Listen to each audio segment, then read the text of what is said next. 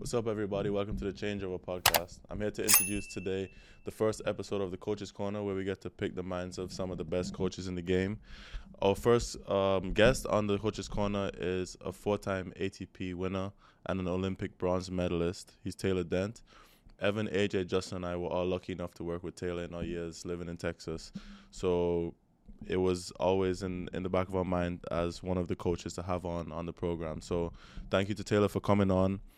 Enjoy the episode, and if you have any questions for us, please send them in, comment in the YouTube down below, and don't forget to like, comment, and subscribe. Enjoy the episode. Taylor, thank you for coming on. Yeah, thanks for having me. It's good to see you guys. Yeah, it's nice to see you too. How are things at the Birch? What's it been like? It's as you guys know, it's kind of the same old thing. For me personally, the biggest thing is my time investment going into Liam's tennis. My second son, he's 11 years old, has been just continually increasing, and that's kind of, I guess, the new thing. Other than that, I'm just helping the kids that come through the academy. Always get a couple of pros, either local or just stopping through, that come by, and just try to give as much. I don't know. I guess I feel like my role is more of just a second opinion, kind of consulting. Do you what's the difference that, in your opinion, that you've had from coaching the different levels? So whether that's juniors to the pros to the club members, like how do you separate I guess your coaching style to accommodate for the goals of the session? Well, I think you just said it. I think it just depends on what the goals are. And I think that makes it really hard on me if the goals are not clear. Like we talk about, I work with one group of ladies at the club, and their goal is really just to kind of climb the rankings as much as they can with the game that they have and the partners that they have. So we talk about sneaky little tactics that just, we're not really working on a profound change in their game. We're just working on maximizing the tools that they have and putting them in positions on the court that, they get to play with their best strokes as often as possible. So can you give us an example of one of the tactics? Yeah, so it's kind of cheeky. The playbook's getting out of Yeah. The other ladies don't like it much. So I'm very big for those guys. Put their forehands in the middle of the court as much as possible, because I hope I'm not saying this.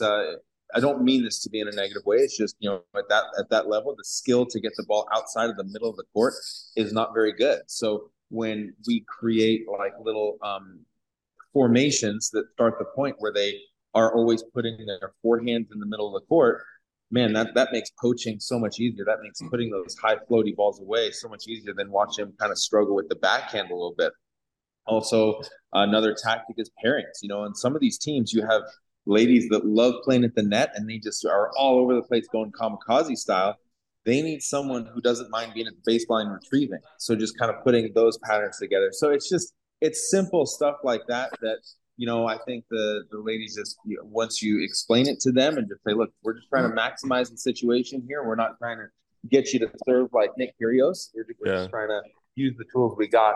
So I feel like, getting back to your point, working with anybody, I feel like is relatively comfortable for me if there's a clear defined goal. If the goal is all over the place, then I don't like it so much, because then I don't really know kind of where we need to invest our time. If we're talking about working with a kid that wants to be on his high school tennis team, out here, that just means let's get a little faster. Let's be consistent. Let's make sure we're not double faulting, and boom, we're there. If we're talking about, Liam, my son, he says he wants to win Grand Slams. I turn on the TV. I show him how Djokovic is playing, how Alcaraz is playing. I'm like, these are the guys you want to beat. So you're going to have to absolutely be crushing the ball and being a physical beast. So that just brings a different challenge to the table. And how is it for him being so young and having to, what's his mindset like towards playing this kind of way? Because I'm sure at times it's not that easy for him to play this style of tennis or try to play this style of tennis all the time. Yeah, I think that question is huge, and he does a good job so far. I'm not going to say that he hasn't struggled in the past or he won't struggle in the future, but he works with this other young boy, spends a lot of time with him, and the other boy has a tough time with playing so aggressive and losing or missing so many shots. And I try to come at it a few different ways. And I asked this other young boy, I said, so what's your confidence level going into a match? And, predictably, he would answer like the rest of us, like 4 out of 10, not really sure how this is going to go, And I asked Liam, because Liam was standing right there, and Liam actually answered the question correctly. He said, well, I don't understand the question.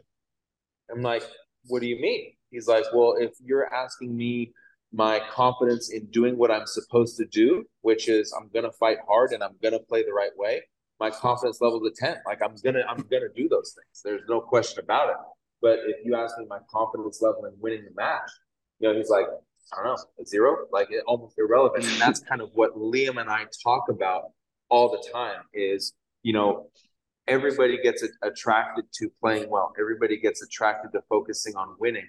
And those are really toxic thoughts if you let that consume your brain. If you go out there and you're focused on competing, if you're focused on playing the right way for you, whatever that is, then you can rest easy and you're giving yourself the best chance to play well. You're giving yourself the best chance to win. And you can kind of have a confident peace, like an intense mindset, but a calm emotional state, which is kind of what you go for as an athlete, I would assume, for all sports.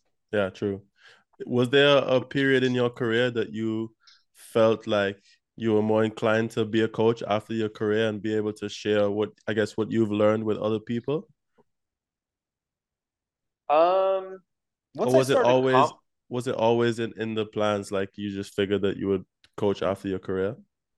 I figured that it was always a possibility. I didn't really look forward to it or look down on it or anything like that. I just, it wasn't really something I thought about until I started commentating, and everybody who heard me commentate said that, I have good information. I have a different kind of take on when I watch matches and all this sort of stuff. And then I gave a few lessons and I guess explaining things from a unique background, because I grew up with, in my opinion, one of the greatest tennis coaches, around, with my dad. So I've heard everything he's had to say, and I've grown up around other great tennis coaches as well. So, it kind of just made me think like, well, shoot, with that kind of experience, it makes sense that I would, take advantage of that. So, how do you think what you learned from Phil influence you as a coach? Like, are there any takeaways from his coaching style or his philosophies on the game? Yeah, I think it's huge. And I think that, it just kind of makes me appreciate that there are different coaching styles. And you guys know as well as I do, like if you're out here, my dad is very much about what the stroke looks like, stroke production. He wants the stroke to look appropriate, and that's great. Jenny, my wife, she's very much about body position, very much about footwork.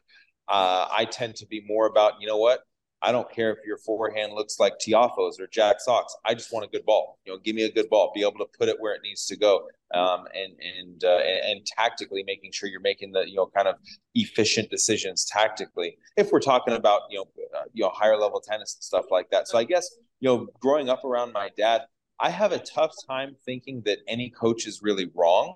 I've just seen too many coaches do good things. I come back to the same thing. Well, what's the goal? What's the coach's goal? What's the player's goal for this scenario? And then, if that decision lines up with that goal, then it's right. And the other thing is, you're never going to get two coaches that agree. It's like, talking to your best friend. You're not going to agree on everything. I've seen you and Justin to have a disagreement once or twice. It gets a little heated from time to time. Man, you got me off my game here with that comment. Because do you remember when what was the argument that we had over the Coke van? Do you remember this? No, do you remember, Justin? This man thought that a Coca-Cola truck was bringing random supplies. Yes. I do remember. Like you can rent a Coke truck. I remember us arguing about this, and you got uncomfortable and you left, Taylor. Do you remember that? Probably one of many times. I'm like, okay, I'm not really. The volume is too much for me. We'll see you guys later. That's funny. All right, let's move to this. So, how did you go about goal setting? Because I remember when I had surgery, I read the book It Takes What It Takes with Trevor Moawad. And then we also did some work with Chad as well on goal setting and visualization, that sort of stuff. So what's your experience with goal setting, and how did you go about it, I guess, in your playing career and now as a coach? I think work backwards. Get the dream, right? Get the big dream that gets you excited. And I think it's important that the dream gets you excited, because when you're doing the day-to-day grind of the smaller goals, it's not fun. It's work. It's a job. And so you need that exciting dream to kind of inspire you through those rough times, either emotionally or physically, right? So I think you work backwards. You start with the dream, and then you kind of break it down. Well, to get there, I need this, I need this, I need this, and then I think I had great experience coming back from my surgeries, when the goals were actually small, and it made sense, because when I was in bed for a while, I started playing these computer games, and basically the way they do these achievements is they're very attainable small achievements, and there's a psychological benefit to that. Like your brain releases endorphins when you feel like you've accomplished something. So when I was coming back from my surgeries, I set the goal of just walking down the street and back, and it was an easy goal. It was achievable. And, from there, you just kind of build confidence. And I would just say, make the goal easy. That's what I would say. And then set the next one and make it easy, make it achievable, because bottom line is your body responds well to success. Your mind responds well to success. So just kind of almost guarantee that success. So coming out and saying my goal is to play well today, that's scary. You can't control that. That you're not guaranteed to play well today, no matter how mentally focused you are, no matter how well you prepare. But maybe you can say the goal is, man, I just want to work hard for 30 minutes. That's all I want. That's doable, and you can feel good about that. And so I would take that concept and apply it to whatever we're talking about. And like, once you got to walking and playing and back into tournaments, I'm sure you had big goals of eventually getting back into the top 20, maybe top 10, maybe winning a slam. How did you progress those achievement goals? Or was it always a matter of what I can control myself? It was always coming back to what I can control myself, for sure. Okay. I believe that basically, if, let's just say, and I'm not saying I was right in this, there were things that I wish I pursued in my tennis that were different than what I did pursue, but let's just assume I was kind of on the right track. Is when I came back, I believed that I could not serve and volley anymore on my second serve. My first serve, the percentage needed to be higher, but my win percentage on my first serve was one of the best in the world. So I was content to serve and volley off my first serve. I knew that I needed to stay back on my second serve. So I'm like, okay, well, so I still need to come in on my second serve. So I need to create some patterns that are just going to cover up my flaws from the baseline and get me to come to the net. And so what I would do is, the small goal there would be to spend X amount of time on those patterns, then go out, try them in a practice set, try them in a tournament, and get some kind of real data and say, okay, these patterns do work. I just need to get better at them. So that means let's just spend more time on these things. And as you guys know, you guys have played enough tennis, is that, improvement is not a mystery. It's just spending time doing things in a certain way, in the right way, and you'll improve. I mean, there's no coincidence that the more you do something, the better you get. Can you give an example of like what you described about your pattern to cover up a certain flaw in your game? Can you give an example of like the second serve play that you would do, or something like that? Yeah, so one of the patterns that I used to set up a ton from the baseline when I got stuck at the baseline was, I used to slice my backhand a ton. I liked my backhand topspin, but I sliced my backhand a lot. I felt like I could hit it. So anyway, my forehand was rough. Like, my forehand was the whole reason why I served and volleyed. I either hit it pancake flat and Mach 5, and I would make 20% of those, or I would roll it with spin. I couldn't get that ball that Federer gets, or Nadal or those guys got, where it was driving and spinning. So my favorite pattern to set up, because people would just kind of pick on my backhand because it was a slice, or if they hit to my forehand, I'd roll it just nice and slow, high head, not even heavy too, just high blooper down the line. I wish it was high heavy.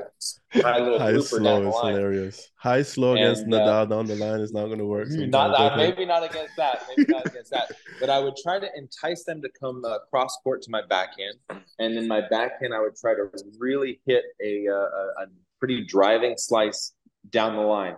And two things would happen from there. Either they would go cross court, which is going to happen 80% of the time, and typically they're going to try and find an angle, keeping it low and short wide. So I'm cheating on that. I'm just getting ready to just sprint up there, cut off the angle, and shove that up the line and just follow that in. And so that was kind of the play that I liked setting up the most. And if they did take that slice back down the line, I would just, I would either, if they didn't hit it good enough, I would just try to go back down the line. I'm just trying to bait them into that forehand cross court so I can shove it down the line and come in. So that was one of my good successful plays. But as forehands got better, that play worked less and less. Okay. And do you think? Sorry, go on, Justin. Go on. So when it comes to patterns, were you big on trying to be tactical in a match in terms of exploiting somebody's weakness, or you just wanted to play the patterns that you liked as much as you could? Yes, to both. So okay. one of the things that just kind of changed my perspective on playing opponents' weaknesses and this stuff is I remember I was playing a match against Guillermo Coria when he was like 4 in the world at Miami. I think you guys have probably heard the story.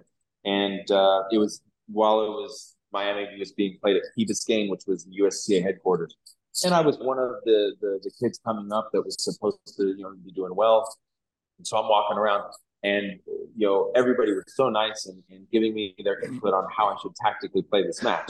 Just so nice. They were very nice, and I couldn't go 10 steps without a new take. So generous. I think you told us that the better you get, the more coaching you will receive. Absolutely. Like at one stage, I was the best serve volleyer in the world, and I'm getting told by everybody how to serve volley. I thought that was ironic, but it's just the truth. It's a truth, and I think people come from a good place, and so you just you accept it and move on. So I'm getting ready to play Guillermo Coria. I got so overwhelmed with all this advice I was getting. I said, forget it. I'm just going to go play my game, because my game did not match up well against this guy. I love to come in and attack the backhand. And at this stage, he had the second or third best backhand on tour behind like Hewitt and Agassi. So it doesn't look good. And I'm like, forget it. I'm just going to go attack the backhand, and I'm going to adjust if I have to. And sure enough, I went out there, and he had a bad day with his backhand. And I think I won like 4-2. Like, it was not a close match. And so that's where I think that you start the matches with your strengths. And part of the good thing about being a tennis player and your responsibility is you got to think on the fly out there. If things aren't working, then you need to make little adjustments that either highlight your strengths better or highlight their weaknesses more. Yeah. Do you think there's anything that you would have done differently like when you were a player, like in your preparations or in your development, and then also as a coach? Like, do you think there's anything that you I don't want to say regret, but more like learn from and would do differently, or maybe you already implemented it differently into your coaching? I would say as a player, I wish that I would have understood where the game was going a little bit more than what I did when I was younger. That's one. Obviously, the game went to a lot more spin than I believed when I was younger. So that's why I hit my forehand so flat. And that, like I said, that forehand really limited me substantially. I don't think with a forehand, I don't think I would have been a Grand Slam champion. But, going from 4th round of slams, I think I would have gotten to quarters, maybe some semis. I needed to return differently. So from a player, that was one standpoint. Another standpoint was I wish I would have just been a little bit more open to changing things. I knew that I needed to do things differently, but I thought that if I just worked on them hard enough, they'd get better. And that is true to a certain degree, but shots, if you hit them a certain way, they have limitations. There's just no getting around it. So I wish I would have just been a little bit more courageous. I think it came from a place of fear that I didn't want to make changes because I had a certain amount of success a certain way. But that's still isn't that also a positive in a way that a lot of from my experience, at least talking to a lot of players and being around a lot of good players, like I feel like the better players are extremely stubborn in many ways. So in a way, that being stubborn is a Yeah. positive as well, right? It's a double-edged sword. I mean, if you're stubborn in a way that helps you, that's great. You know what I mean? Or I should say, even in a way that doesn't hurt you so badly, that's great. That's awesome. But if you're stubborn in a way that it actually hurts you, then not good. You know, Yeah. So I would Maybe just because say of what that. you said, like the source of it, like you said, out of fear. Like maybe it's the source of the stubbornness. Like maybe you Yeah. in that scenario, because I'm sure in many ways you were very stubborn and it was very positive for you too. Yeah. Yeah, for sure. No, 100% for sure. Like you said, I was just stubborn the wrong way for the wrong reason on my forehand. Okay. With other things, I thought, again, stubbornness. But again, most athletes are stubborn. So you have to kind of battle that. And the idea is you just have to make sure that you're being stubborn about the good things. And sometimes, athletes can get blinded, so, Yeah. Sorry, as a coach, yeah, there you go. no, yeah. So as a coach, what I've learned, I'd say the toughest thing for me as a coach is I love I love the tennis that I couldn't play. I love watching Djokovic play. I love watching Alcaraz play. I'm highly passionate about that brand of tennis, and sometimes that's not the product that some of the customers want, and I get that, but they will say it is, and then the sacrifice to play that type of tennis is exceptional, and there's not a whole lot of people, there's not a huge percentage of people that are willing to pay that cost, and I think one of the regrets that I have as a coach is I've tried to teach too many of the people that come to me kind of how to hit a ball like that, how to play tennis like that, and it really does take a huge time investment to be able to pull that off. I mean, it's a high skill thing. It's not an easy thing, and I sometimes just even get stuck in this place of, well, people come to me for my experience and my expertise at that level. You don't need me to teach you how to win a high school match. There's plenty of great coaches, within 3, 4, 5 minutes that can do that for you. And I find I catch myself in that kind of position where it's like, well, they're asking me to teach them how to do it like, this person, and I can certainly show them that, but are they really going to invest the time to make that beneficial? I find the answer more often than not is no. And so I don't know if that's a regret or just something that I'm kind of living out now. Like I get caught straddling that line Yeah. a lot. I feel like it's part of what we talked about at the beginning, like adjusting the goals for the different Yeah. levels and different groups and whatnot. So, but Yeah. I feel like from our conversations over the last few years, it sounds like something that you've been working on adjusting to and that sort of stuff. I try to warn people. I had a young girl, 9 years old, and this girl's talented, and the father says, I want her to learn how to play offensive tennis. And you guys could only imagine how that makes me feel. Like that gets me going. Like my engines are revved up, ready to go. Let's rip some balls.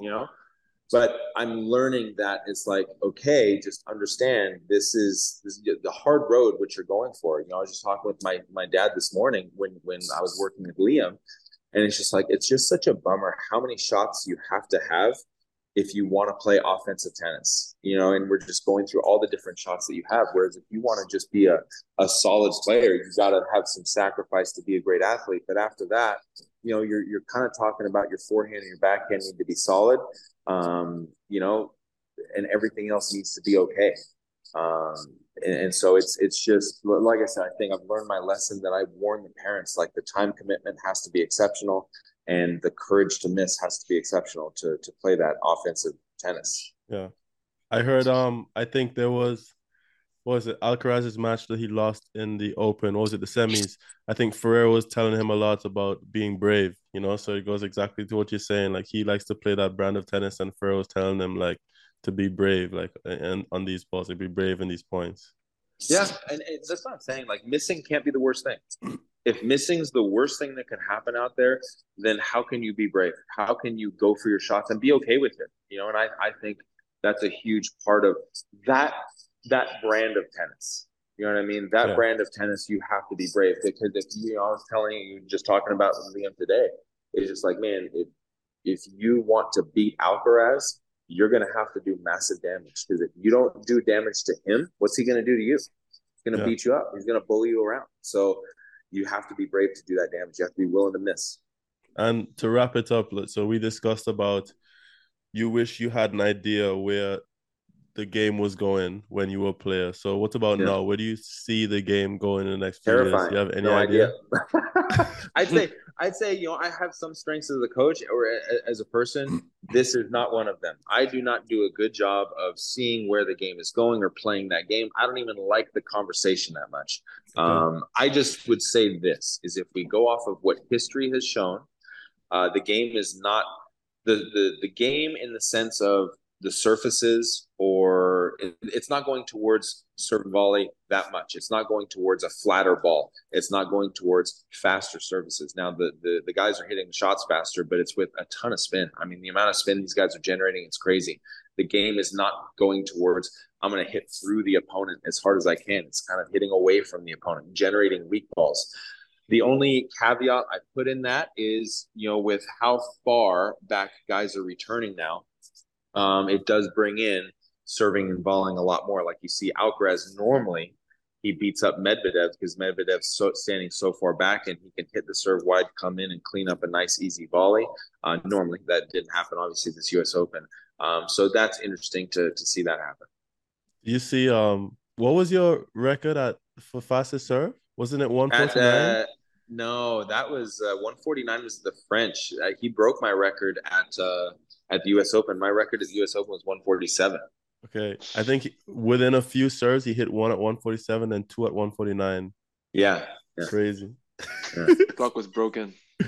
Yeah. That's fast. That's moving. Anyway, anything else we should cover before we roll? Do you have anything to add, Taylor? Any questions? Anything you would like to say? No, just it's good to see you guys. I'm glad you guys are doing good. That's nice. We need to take a visit. Come see everybody. Yeah. Anyway, thanks for coming on, Taylor. We appreciate the time. Thanks for showing. I guess this is the first episode, like I said, of this segment of our podcast. So it was a pleasure, and we're glad that you came on and helped us with it. So thank you.